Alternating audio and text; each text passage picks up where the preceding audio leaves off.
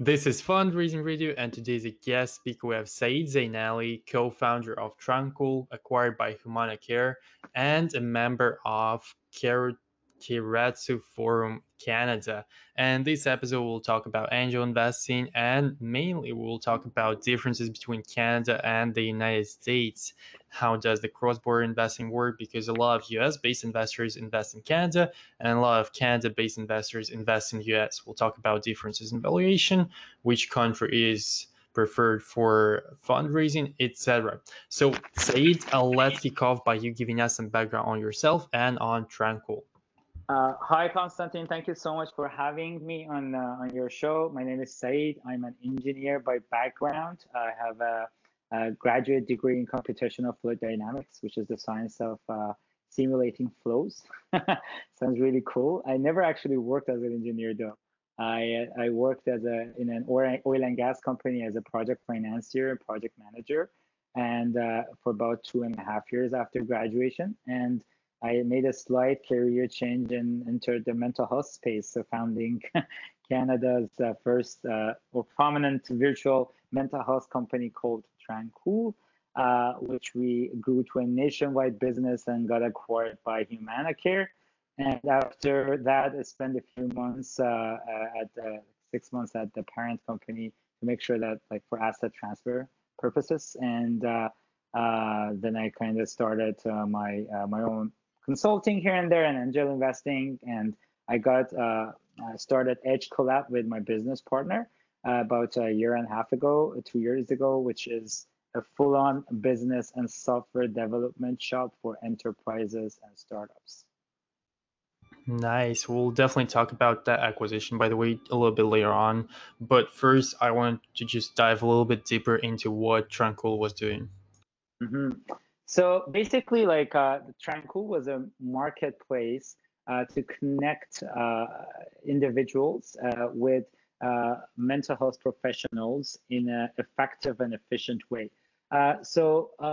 We figured we knew that we want to use technology as a vehicle to ease the access to mental health. And we did some research, and through the help of our advisors, we realized that a specific modality of mental health called cognitive behavior therapy, or CBT, is as effective or sometimes more effective delivered over video and through digital means. So we kind of designed the platform around that. And we had obviously psychologists and social workers, and over video, but also in person. And our kind of like muscle and our strength was to kind of balance this marketplace and to make sure that we match and we connect people with the right choice for them. And that was kind of like what Tranquil was about. But obviously we had some B2B deals as well. Like, for example, we had an agreement, a contract with DMZ, Digital Media Zone, out of Toronto, which is a very large incubator for, I think, well over 700 companies. And that we were providing EAP type services, like employee assistance type services to them and to their cohort of companies. And finally, actually, our acquisition was done by an EAP company or employee wellness company. And but our focus was mostly through B2C or B2B2C.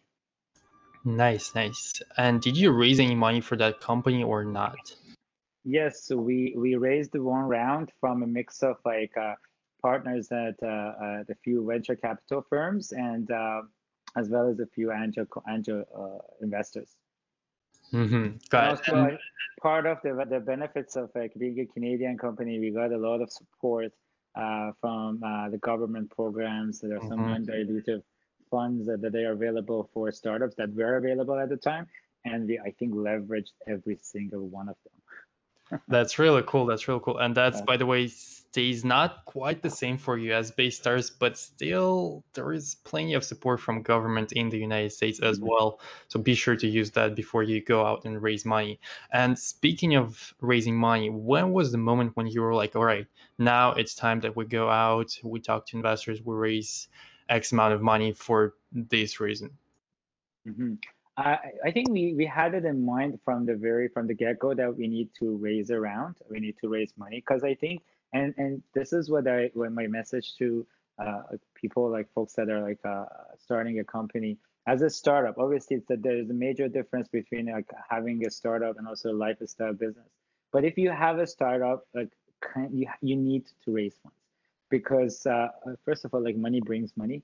And the second of all, it adds a layer of accountability and like puts a growth mindset for you. And also people that are putting money in your company, whether they're angel investors or venture capital groups or angel networks, to begin with, they have money, so they have had some success, and they tend to be connected people as well, and with some experience in general in business that you could leverage to your advantage. And we knew that we want to raise from the beginning, but we wanted to first like kind of like work on create our minimum viable product, and so we have something to show to them, and also like test a little bit of some of the assumptions we had at the early days, and build a good advisory board. Obviously, because we were engineers, all of us in this company, we needed to get some external validation from like people within the industry, like people that are in the mental health space, kind of like rubber stamping us and telling that, yes, I think this idea is cool and it's going to work. And once we had that, we kind of like started engaging investors. It was a kind of lengthy process for us because we kind of like, and we did not do it in the most efficient way, obviously, but it ended up working at the end. But we were yeah, because like we were talking to a lot of people, and also kind of like giving them updates as we were kind of progressing through our journey. Because here's what I think, like a lot of times investors like would like, especially for early founders, like first time founders, and that are kind of going into a wild space that is not vetted and is not validated.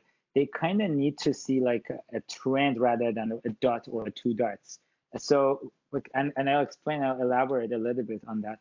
For example, you go talk to a VC firm, like, and tell them, look, like we're a bunch of engineers like trying to do this, and it's just like, yeah, that's cool. And then tell them a little bit about like I'm planning, for example, to talk to Ryerson University or to like U of T to see if I can provide some mental health support to the students. And then the next time that you go and meet with them, I say, oh, by the way, like I did talk to that university or that school, and now like we have a deal with them through which we're gonna like provide services through their health and wellness center. So now that's the point of validation to that investor, kind of de-risks Mhm. their investment. That they're like, okay, like they claim that they're gonna do something, they did it. Now the next time, it's just like it builds trust, and also it shows that you can actually accomplish what you are promising, and it kind of shows that your plans are not at all crazy. so so that's also like a little bit of validation. But like retrospectively, I think like it's good to be a little bit more aggressive, and also like kind of put a deadline and like be very aggressive about the fundraising. Like just once you have that confidence, once you know what you're doing, like once you kind of are confident in your team, just like go like put 3 4 months on it and just like sorry 3 4 weeks on it and wrap it up. Got it. So how long did the whole process take you? So from the point when you started talking to investors to the point where you actually close your first round, how much time passed since in that time period? Honestly, for us, like we were talking for a few months at least, because like we started engaging them when we had our like first product, and also by the way, like we were very lucky, obviously, because we were like, in my opinion, the first in Canada to do like virtual mental health at data scale. We got a lot of, and also we were lucky in the sense that everybody started all of a sudden talking about mental health. So in Nice. 2016 and stuff like 15, 16, like everybody started like it was like it became this cool phenomenon. Like Rock came out and talked about his depression. Like everybody was like talking about it. So we got a lot of media attention. which was really good. And my co-founder and the CEO Chak Homeshi was kind of like for a brief period of time a celebrity of Oh, and nice. yeah, so we got a lot of media attention, which was really like helpful, right? So it puts you on the radar, and it helps you start a conversation. But I would say like maybe it took us 4 or 5 months at least, like from the very first conversations till we had a round closed. Mm-hmm. Right. Yeah, Nice. That's still pretty fast, I think. So good yeah. for you guys.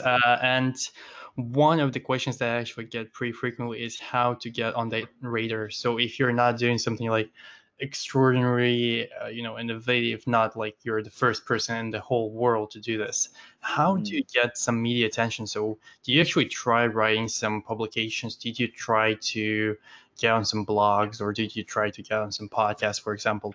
Did you actually reach out to those publishers? Yeah, so in my opinion, in any type of activity, I try to put myself in the shoes of the person that I'm asking them to do something, and then like really try to think what would they want, what would interest them. So for example, if you want to reach out to a publication to talk about your business, there are two ways to do it. Like either you outright pay them. There are some paid articles, obviously, right? And there are firms that you can engage with. They're very quite expensive, but you can actually pay them, and they would do like a paid article on your company. But generally speaking, like people are not really interested to learn about your startup just if there is no story, unless you're extremely successful, which is a story in itself. So if you're early days, if you're in your early days, you're a startup, like nobody knows about you. You have to come up with this story. Why should they care? And this story can be like a personal story, something that if you put yourself in the shoes of like an editor or a writer or a journalist, or at the shoes of somebody that's like kind of stumbling up in an article, you find interesting yourself, like something that people would care about, like an inspiring story, like let's say of an immigrant, like success, like have a crazy successful story, or someone who used her or his like personal challenge and kind of build a business around it. And also like try being on issues that generally like general public pay attention to.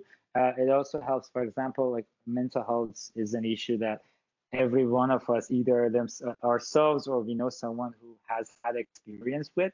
But you can't go pitch a journalist that, hey, talk about my startup. You have to come up with a story. Hey, this is me. I'm an immigrant or founder. I saw this problem myself firsthand. I talk about it publicly. I believe in this, and I this is what we've done, and then kind of get them interested in the story rather than the business. So when if you actually if people would Google Tranquil and read the articles, they're not none of them are like we don't have a company profile. It's always like a story, and then also it talks about the business and the fact that like the business like is a marketplace, blah blah blah, like a few details about the business. But in terms of putting on the radar of investors, in my opinion, like uh, just like try to be out there as much as possible. And you never know, like for example, one of our angel investors, like a very significant one. We met when we were doing a talk at a high school, basically about Oh, about mental nice. health. Yeah, and then and she was, oh, like, yeah, this is really cool. Like I wanna talk to you guys. So as soon as you put yourself out there, I think like the opportunities present themselves to you, and I think reach out, like cold reach out as a startup founder. I think should be your like one of your fortes. How to find people and how to reach out to them. Like if you also like recommend talking to VCs, even though your idea is early stage, talk to Hmm. don't reach out to the partner. Well, of course, reach out to the partner. Maybe they don't respond. It's okay. But generally, associates are more accessible, and Hmm. that's what they're getting paid to do, right? They get paid to learn about new things and new companies and present deals, and they generally have a little bit more time. And so talk to them, and then chances are they say like, yeah, of course you're too early for me, but hey, have you considered talking to this guy, for example? And then you get connected to them, and like it's kind of like a snowball. It comes down and it becomes powerful. It's like it has definitely network effects, and and then like you want to talk about your company with as many people as possible, obviously relevant.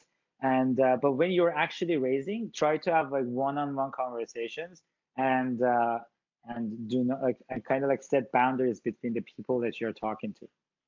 Right, that's actually great advice. Reaching out to analysts and associates, that's a great tool. I mean, actually, I had two episodes just focusing on that, interviewing analysts Mhm. at two VCs, and yeah, that seems to work. So, great advice. It seems to work. So try it out, people.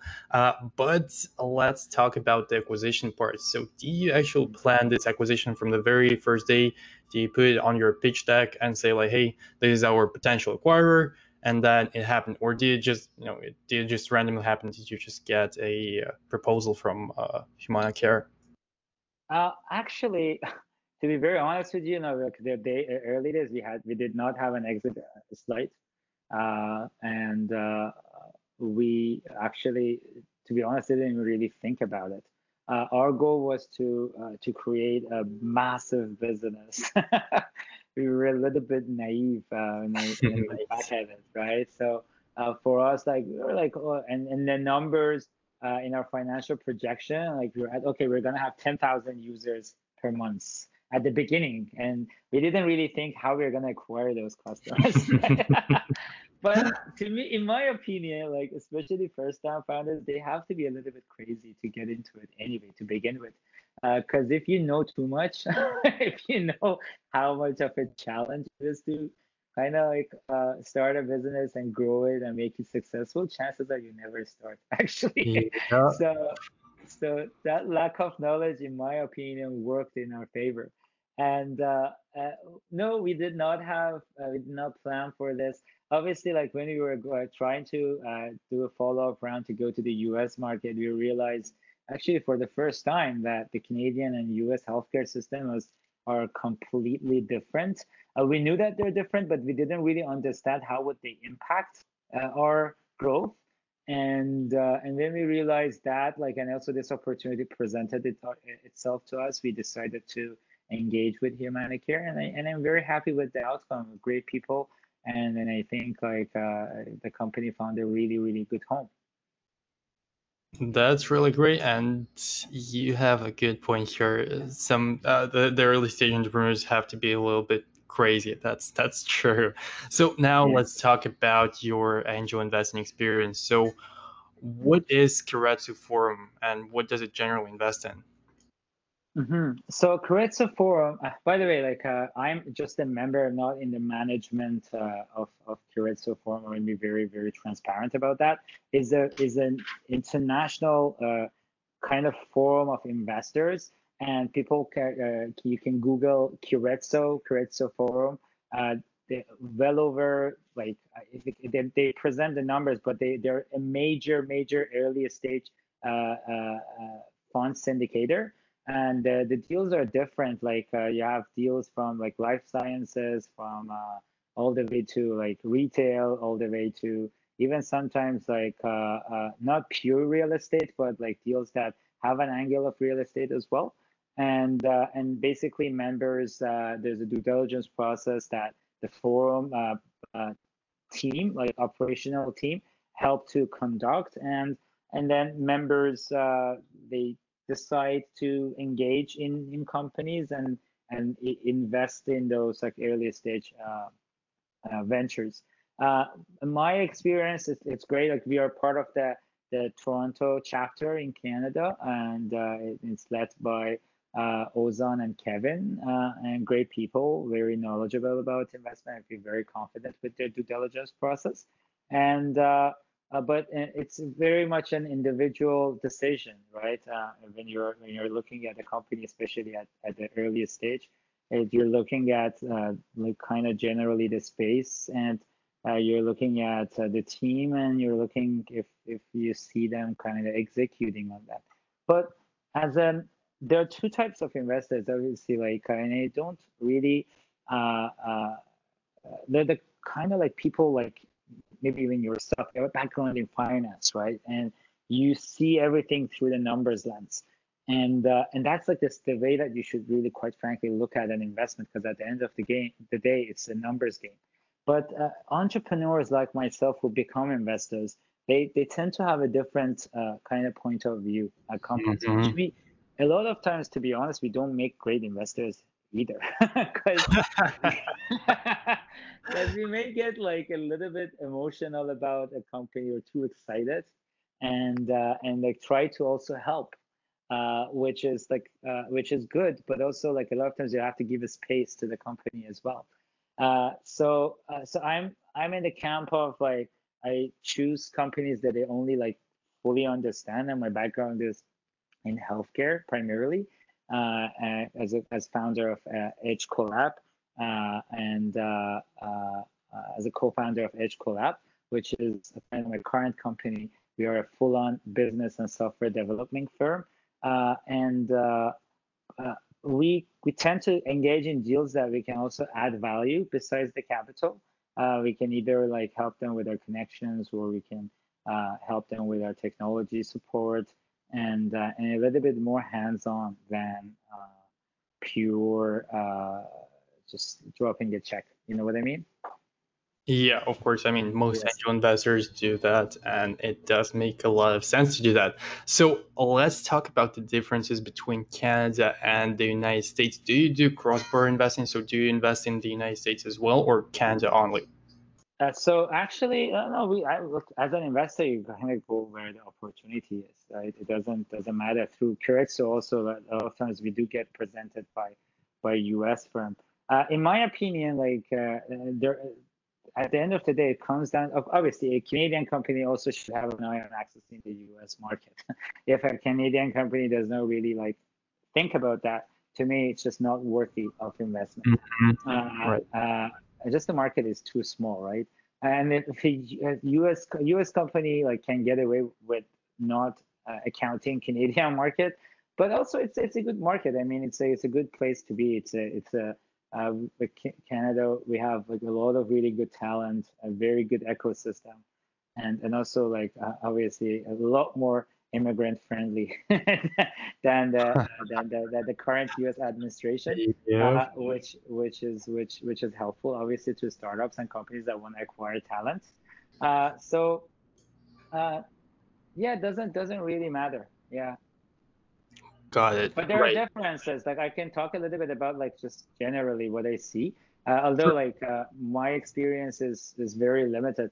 To me, there's a difference also with like Canadian VCs and also US based VCs. And generally, like uh, US, I think I tend like people tend to be a little bit more aggressive, which I actually like.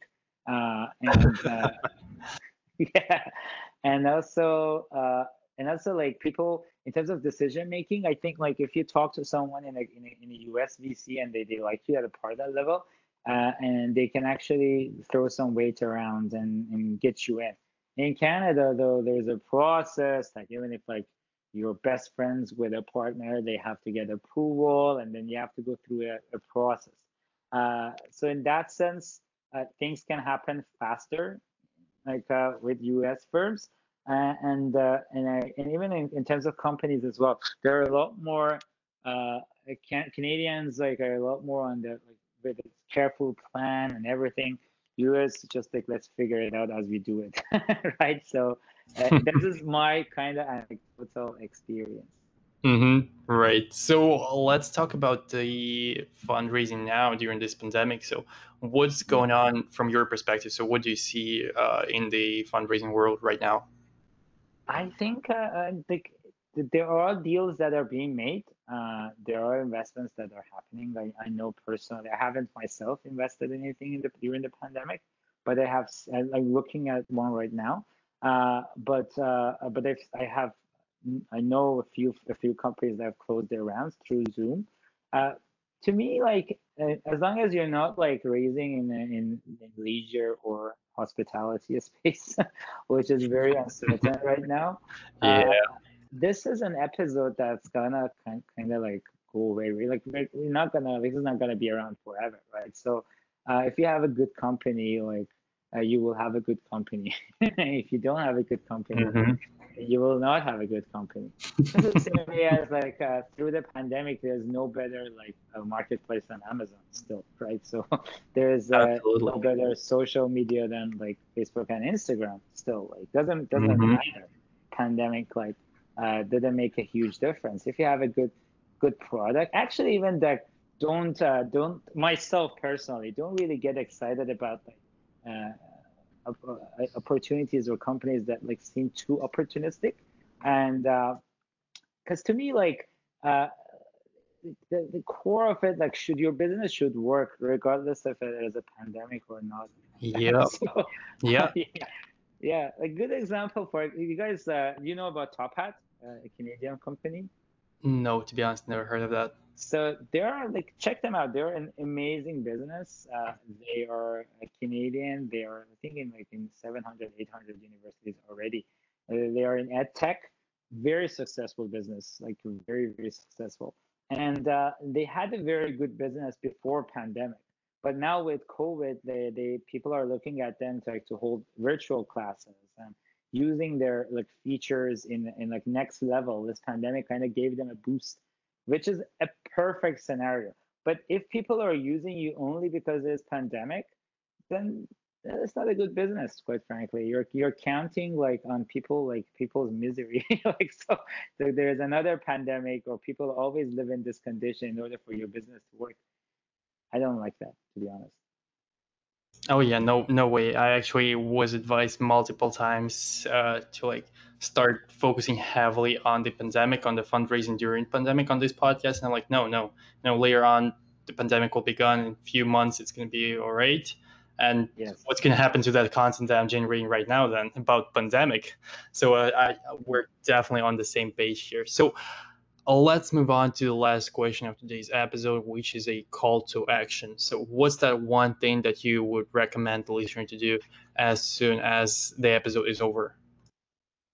I think what would be very helpful for them is to uh, read about uh, com other companies in this space. Like when you're starting a business, there is a reason why people doing things in this in a specific way.